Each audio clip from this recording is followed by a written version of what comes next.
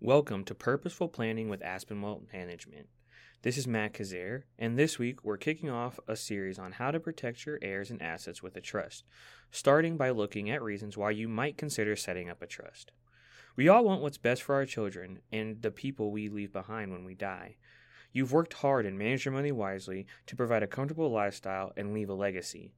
You know careful estate planning is integral to solid financial planning, but you may not be aware that decisions you make now can affect your kids or other heirs well into the future. If your heirs are young, immature, or tend to make poor financial decisions, you probably already have some concerns about how they might handle their inheritance. But if you have adult children who are reasonably responsible with money, you may think naming them as beneficiaries and completing a will are the only necessary steps to take.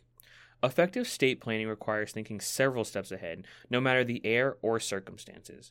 With the transfer of assets after your death, your hard-earned estate is vulnerable to a number of factors, and there's a lot at stake, regardless of its size. Let's talk about how to protect your kids or other beneficiaries from themselves and safeguard their inheritance with trust. Start by assessing various scenarios. Let's say you want to leave everything to your children. There are a variety of reasons a sudden windfall could work against them. Consider the following questions. Are they old enough, mature enough, and equipped to handle a significant sum of money? Much like lottery winners who wind up broke, young adults are unprepared to handle large windfalls and can be susceptible to frivolous spending. Are they in deep financial trouble, such as facing bankruptcy, large medical bills, lawsuits, or tax levies? If so, the debt could quickly swallow up their inheritance without even bailing them out of trouble. Might they be in an abusive or unstable relationship? Their partner could pilfer the funds, or a judge could award your money to their ex in a divorce settlement. Think about unsavory friends, too. Do you think they might be susceptible to being pressured into loaning money or investing in foolish schemes?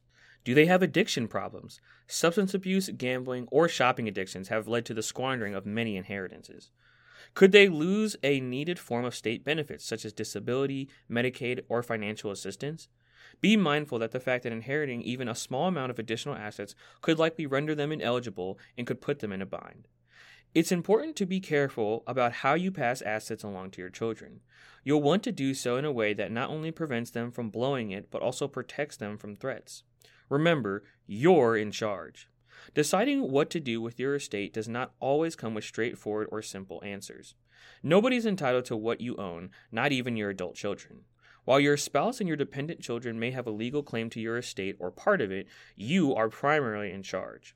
You get to choose who's deserving, equipped, and ready to be a beneficiary. You're justified to attach strings to inheritance, put measures in place to regulate the flow of money, or even disinherit your children or loved ones as you see fit. Make sure your wishes are clear in your will and that you have the proper estate documents in place. Tune back in next week to hear part 2 of our series on how to protect your heirs and assets with a trust, where we will discuss different ways you can structure a trust.